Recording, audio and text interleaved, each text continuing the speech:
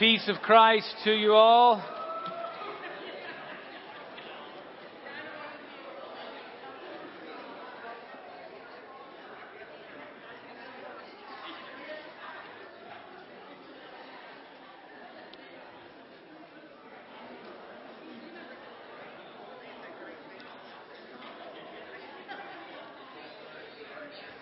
I don't know if you've ever seen the Holmes Ray, Peace of Christ, you too, Alan.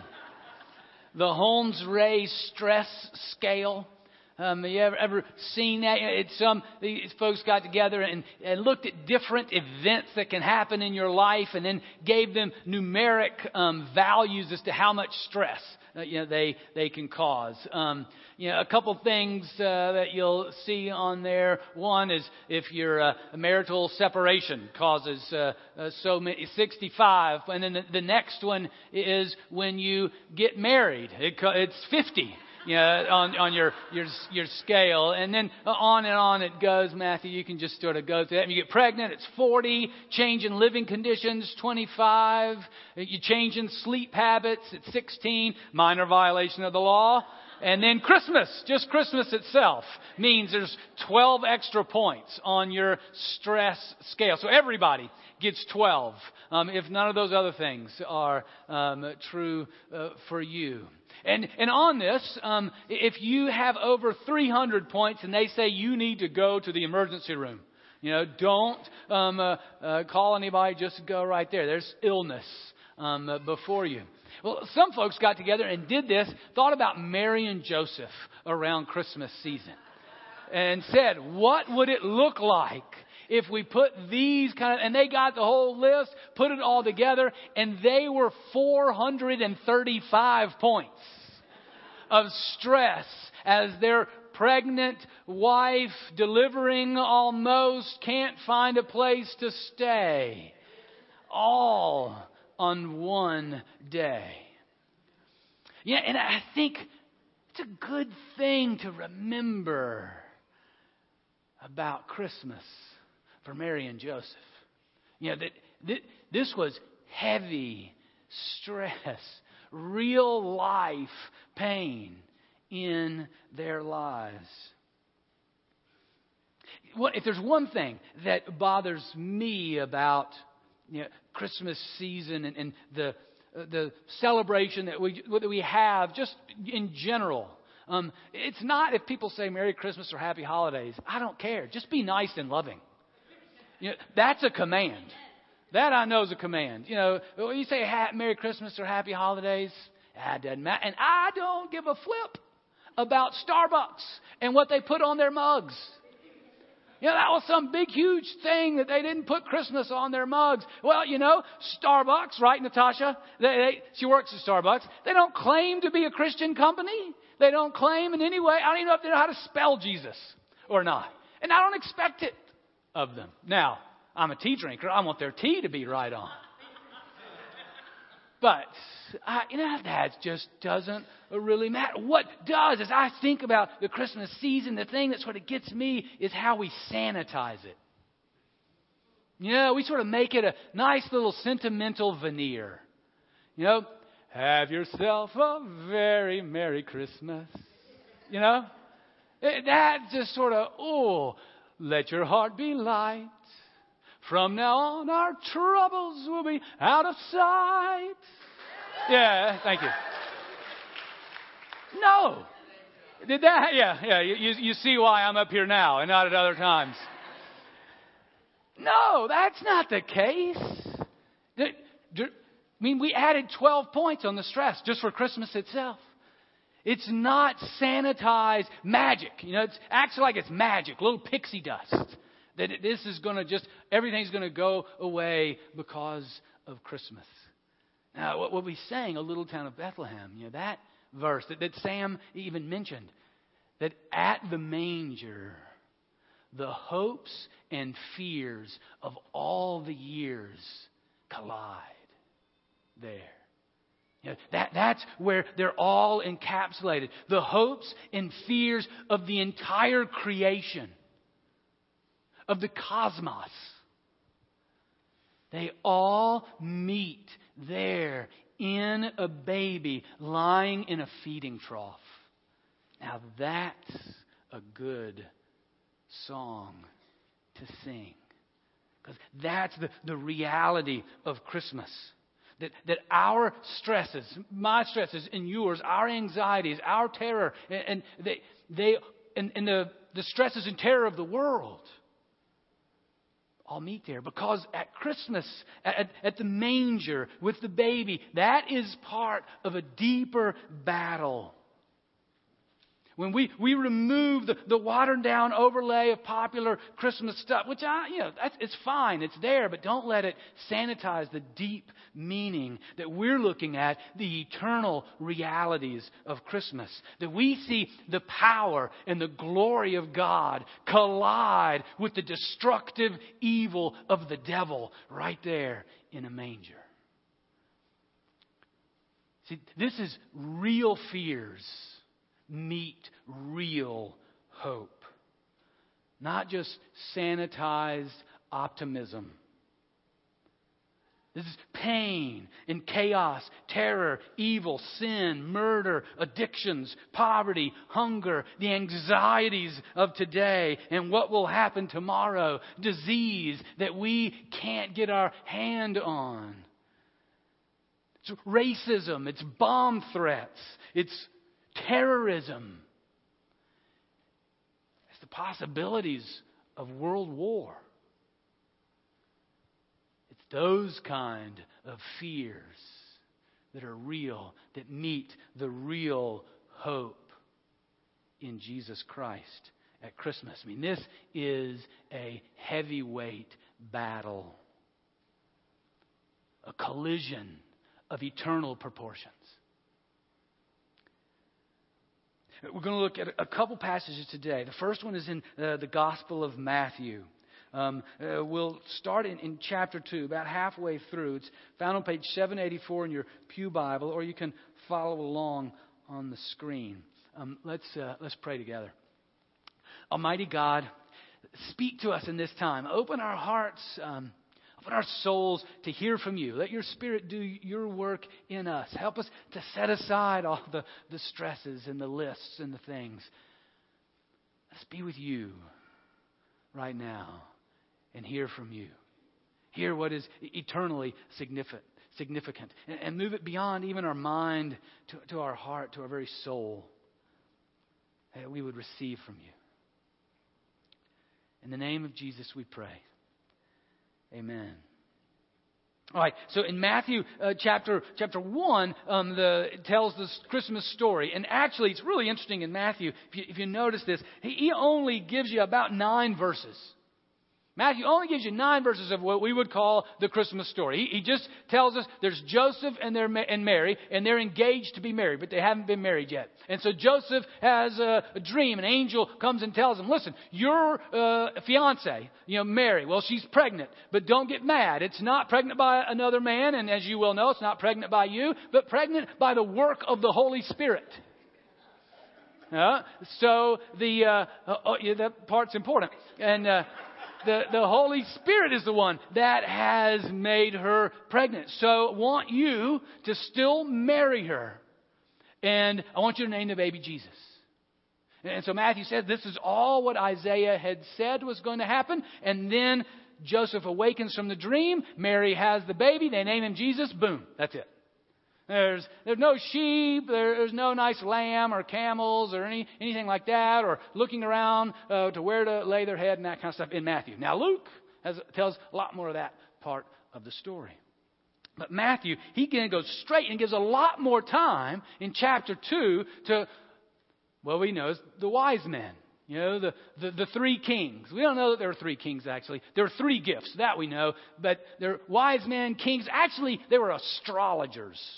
They read the stars, and God spoke to them. I mean, it's clear that God, the God of Israel, Yahweh, the God of Jesus, is the one who's speaking to these astrologers. Now, they lived in the east. Hey, now we can pull the little map up. Matthew, thank you. We were excited. I forgot this in first service, and we were excited about that. Now, if y'all can't read that really, can you? Well, you can probably see, Saudi Arabia is that big little peninsula, right there in the middle. And at the top of that, that's where Israel is, right there. And if you go to the right, that's the east, to the right, that's your right. Iraq and Iran, Afghanistan, Pakistan, India, even beyond that, China. Those astrologers, they came from there, from that part of the world, and to come visit the baby Jesus, the one who is the hope of the world, the King of Kings. And what that tells us is, that this one who's coming, he's coming for the world. I mean, he's coming for you and me, but he's coming for the world. I mean, he's bringing a world-size, cosmic-size hope to the world. So anyway, these guys, they come on, they come they're following a star, and this star, God has put the star over Jesus when he's born so that they can visit the King of Kings, and they've got the gifts to worship him. And at that time, Herod is the king over that area of the world, that little bitty area there. And king is a delusional, power-hungry leader. But he's clever in that he invites the wise men in and says, "Hey, guys, I hear there's King of Kings is coming. Where is he?" And they say, "Well, we're going to go find him." "Well, when you find him, come back and tell me, because I'd like to go worship that king too. Bring him some gifts of my own and see him." And so they say, "Okay, we'll do." And they leave. And they follow the star. They find Jesus. They celebrate, rejoice. They worship him. They give him gifts. And as they're sleeping that night, they're visited by an angel who says, "Don't go to Herod, but go home.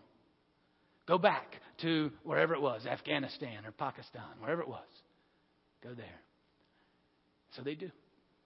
And that's where we pick up the Christmas story in Matthew in verse 13 of chapter 2.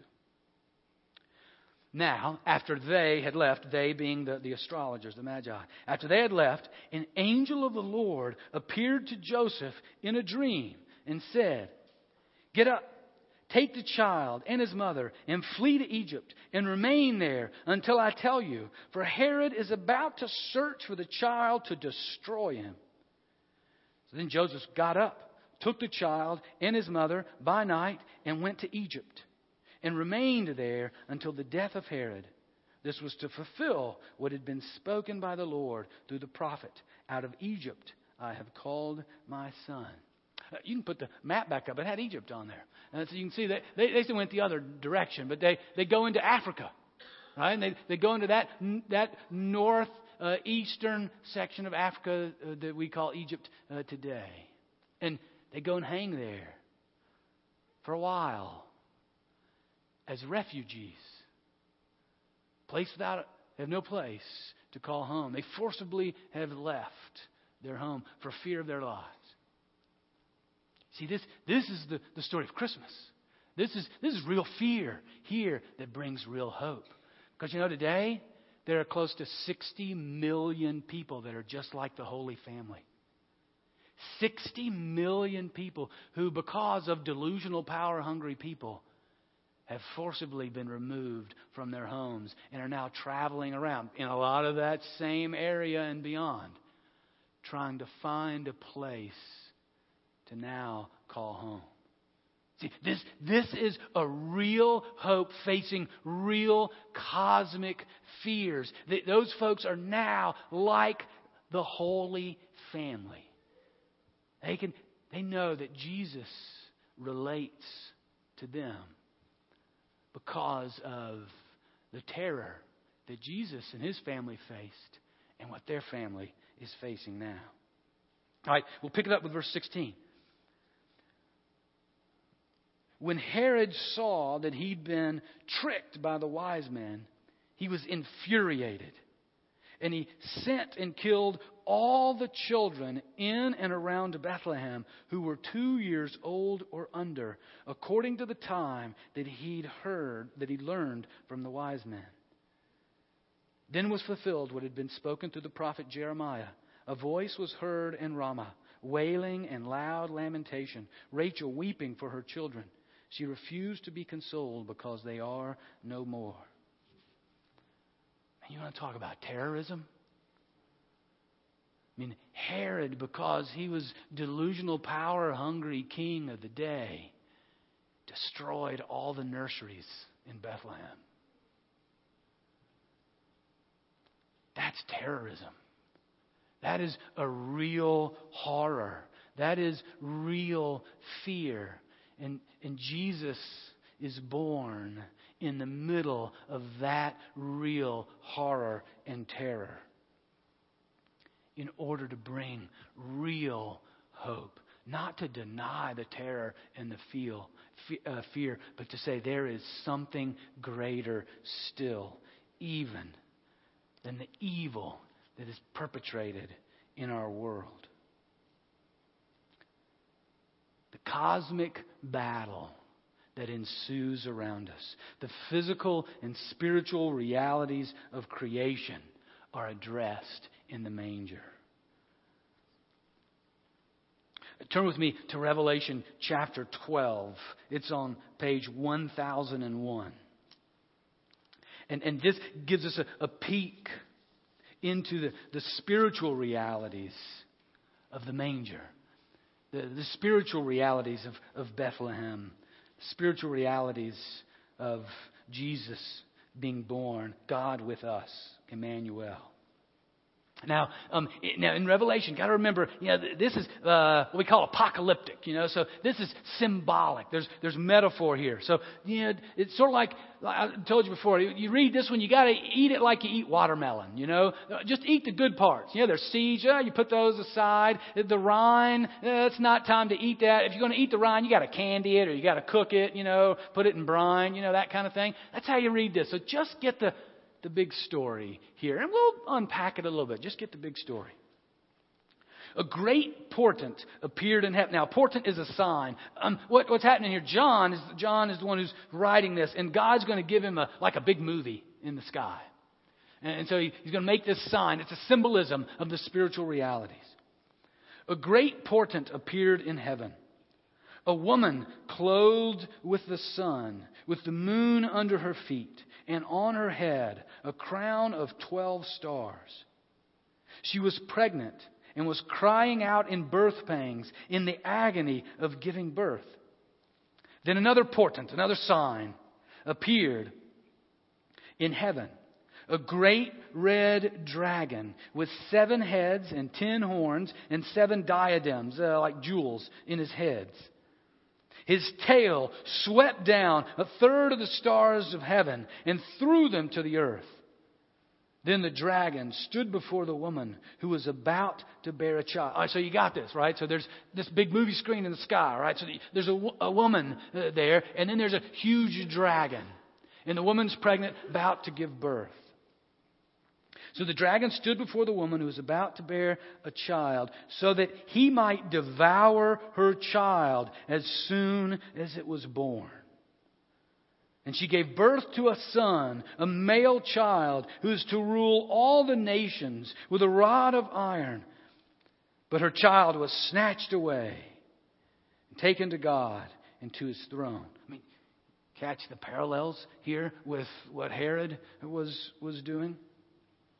And the woman fled into the wilderness, where she has a place prepared by God, so that there she can be nourished for 1,260 days. Now, you see how Herod and what he did fits into this picture, but just a little bit. This is symbolic of a much larger time. But Herod is one of the specific ways that you see the dragon at work trying to devour the work of the woman, of the male child that's going to be born, who's going to rule the world. That's Jesus. We're told a little later that the dragon represents the devil, represents Satan. Just a few verses later, if you read the next paragraph, you'll see it. Matter of fact, you read the next paragraph, you'll get a few more of these details that I'm going to share with you. The woman with the 12 stars is Israel. The 12 tribes of Israel. And we're told from the beginning, this has been God's plan from the beginning, even since Genesis. Out of Abraham, out of David, the family of David, the tribe of Judah. There's one will be born, the Messiah, the anointed one, the Lord of Lords, the hope of the world. He will be born to a woman. He will be born in Bethlehem. So this is the fulfillment of God's plan, and that not just out of Mary as a woman, but out of His people Israel will be born the one who is the hope of the world. And the dragon who is untamable, of great power, who is unthinking with his power, just with his tail takes down 1/3 of the stars, throws them to the earth, represents the devil himself. The personification of evil, the organizational leadership of evil in the cosmos, in the universe. And he is working to oppose anything that brings glory to God. He is at work in every way to oppose what brings life.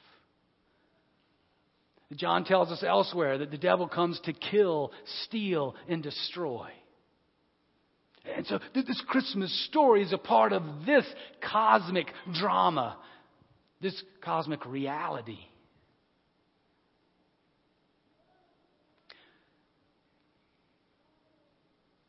So the devil then, through Herod, in full anger and evil and terror, indiscriminately, just destroys all the children born in that area, 2 years old and younger.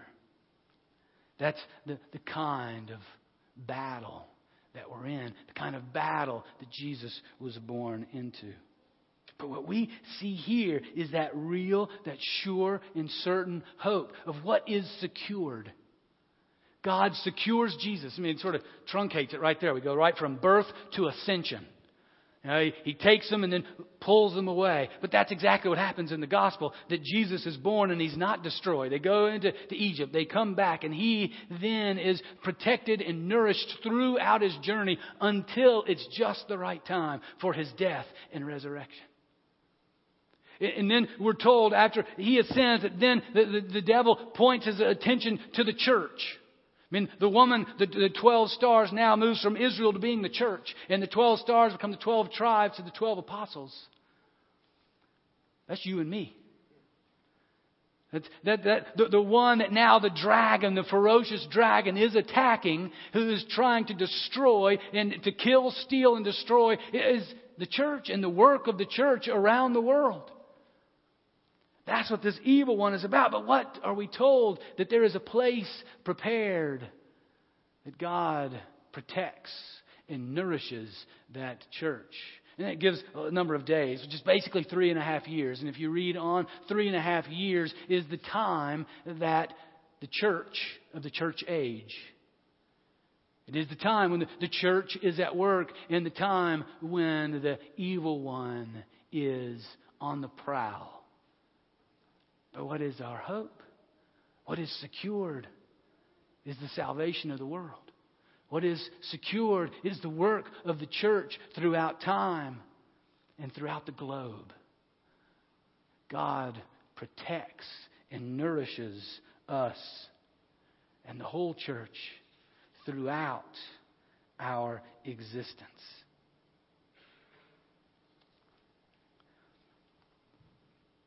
So just want you to know that as we are really seeking to be the church of Jesus Christ, we will face opposition.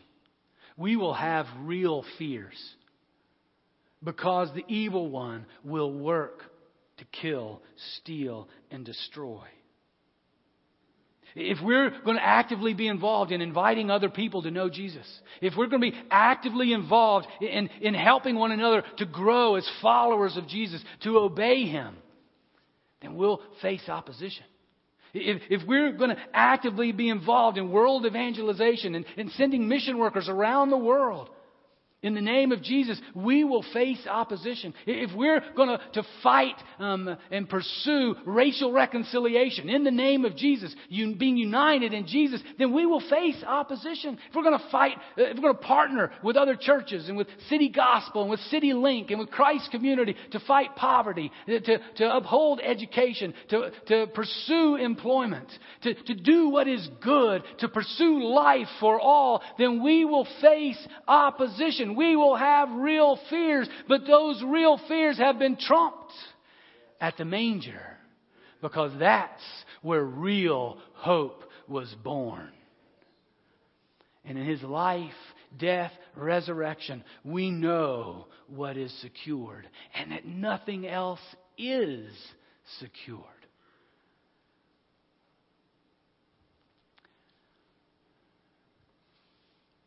Ran across events of the life of Steve Saint.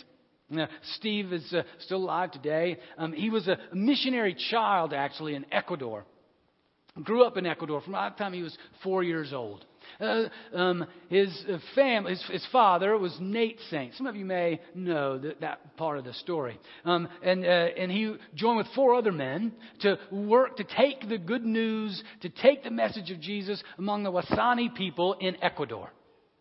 And they were the first people there. They were the first white people that they'd really ever seen. It was the first people from any other real culture that they'd ever seen. And they came and they developed relationships with them. They flew in and flew out, took gifts, trying to pave the way to be able to share the good news of Jesus. And one day, they just happened to land in the midst of a tribal feud, a family feud that was going on, and the 5 of them were speared to death. There's an interesting movie called The End of the Spear that tells that story. But Steve Saint was 4 at the time, but his family didn't give up. They continued to surround the Wasani people, continued to love them, because it turned out if they'd shown up the day before or the day after, it never would have happened. It just was they were in the midst of a little family feud at the time. So Steve, at 4 years old, finds that out. Eventually they move back into the tribe, and Steve grows up in that tribe. And actually the man that speared his father became his adopted grandfather.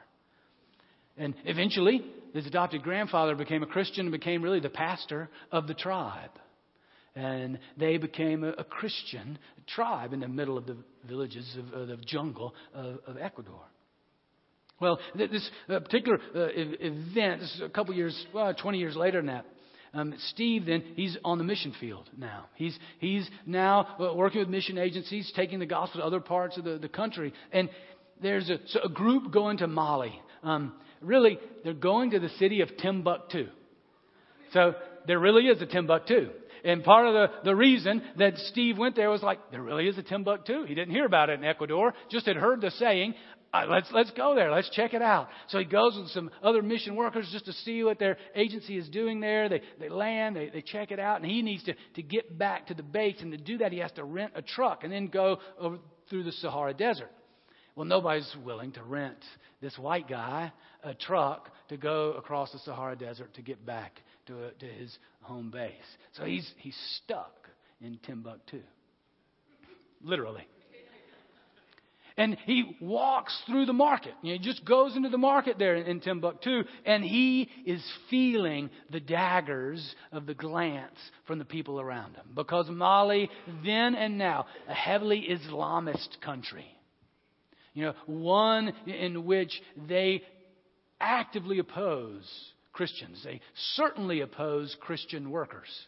And whenever there's a white guy in the market, that's probably because he's a Christian worker. So he's trying with his broken French to find out what's going on, and he can't. And in the midst of that, he is feeling surrounded. And the fears become more and more real for him. And as happened in that stage of his life, he would go back to the real fears and doubts and wonders about, why did that have to happen to my father? Why in our work are we so opposed in the work that we're trying to do to bring good news, to bring words of life? Why do we face such opposition? And in the midst of that, he remembered that there was a small little church, actually, on that market, a little mud hut. And so he eventually got some of the children that were sort of hanging around him, just touching his skin to see if it rubbed off and that kind of stuff, because they hadn't seen white people before. Asked them if there was a church around, and they took him there.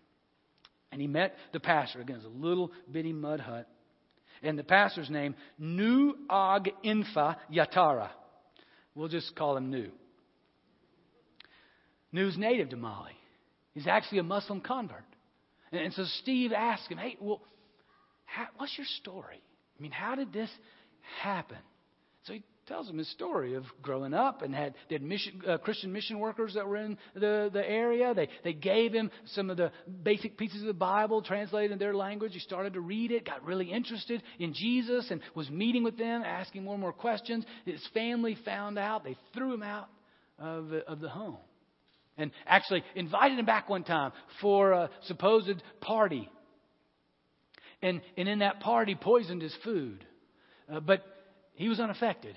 The problem was his little brother stole some of his food without him asking. And he got really, really sick, even partially paralyzed. And Nu then was permanently thrown out of his home. And so the mission workers of the day, they couldn't take him in when he was a child, because they took him in and the whole village would destroy him. So it was really a difficult time. But the mission workers would meet with him, and under the table they'd pass him copies of the Bible in his language, and they'd translate stories of other Christians who'd been persecuted for the faith, who'd been thrown out of their homes, and those kind of things. And he'd share those different stories. And he turned to Steve as he's telling this, and the one that was the most meaningful to me was the story of these 5 men in Ecuador who were speared for their faith, even though they had guns. They had loaded guns on them, and they refused to shoot them because they didn't want to send anybody to hell. They were there to send people to heaven. So they didn't want to use their guns. And he said, I couldn't believe that they were willing to die. After he told Steve his own story, he turned to him and said, Steve, one of them had your same last name. And Steve finally said, yeah, that was my father. And Nu, what? Wow! You mean it really did happen? You mean this really is true? And he exploded with excitement that this is real. This is true. And Steve looked at him and said, yeah, this is true for all of us. Because Steve now saw just another piece of God's miraculous plan of bringing real hope in the midst of terror and death and murder. And that he saw it span the globe. Because not only did the death of his father and his 4 compatriots lead to the conversion of that tribe, but now that story has traveled 5,000 miles into, literally, Timbuktu, to bring words of hope in the midst of real terror. That's behind the veil. That's behind the tinsel. That's what's behind the lights of Christmas, where real fear is conquered by real hope all around the world. Amen.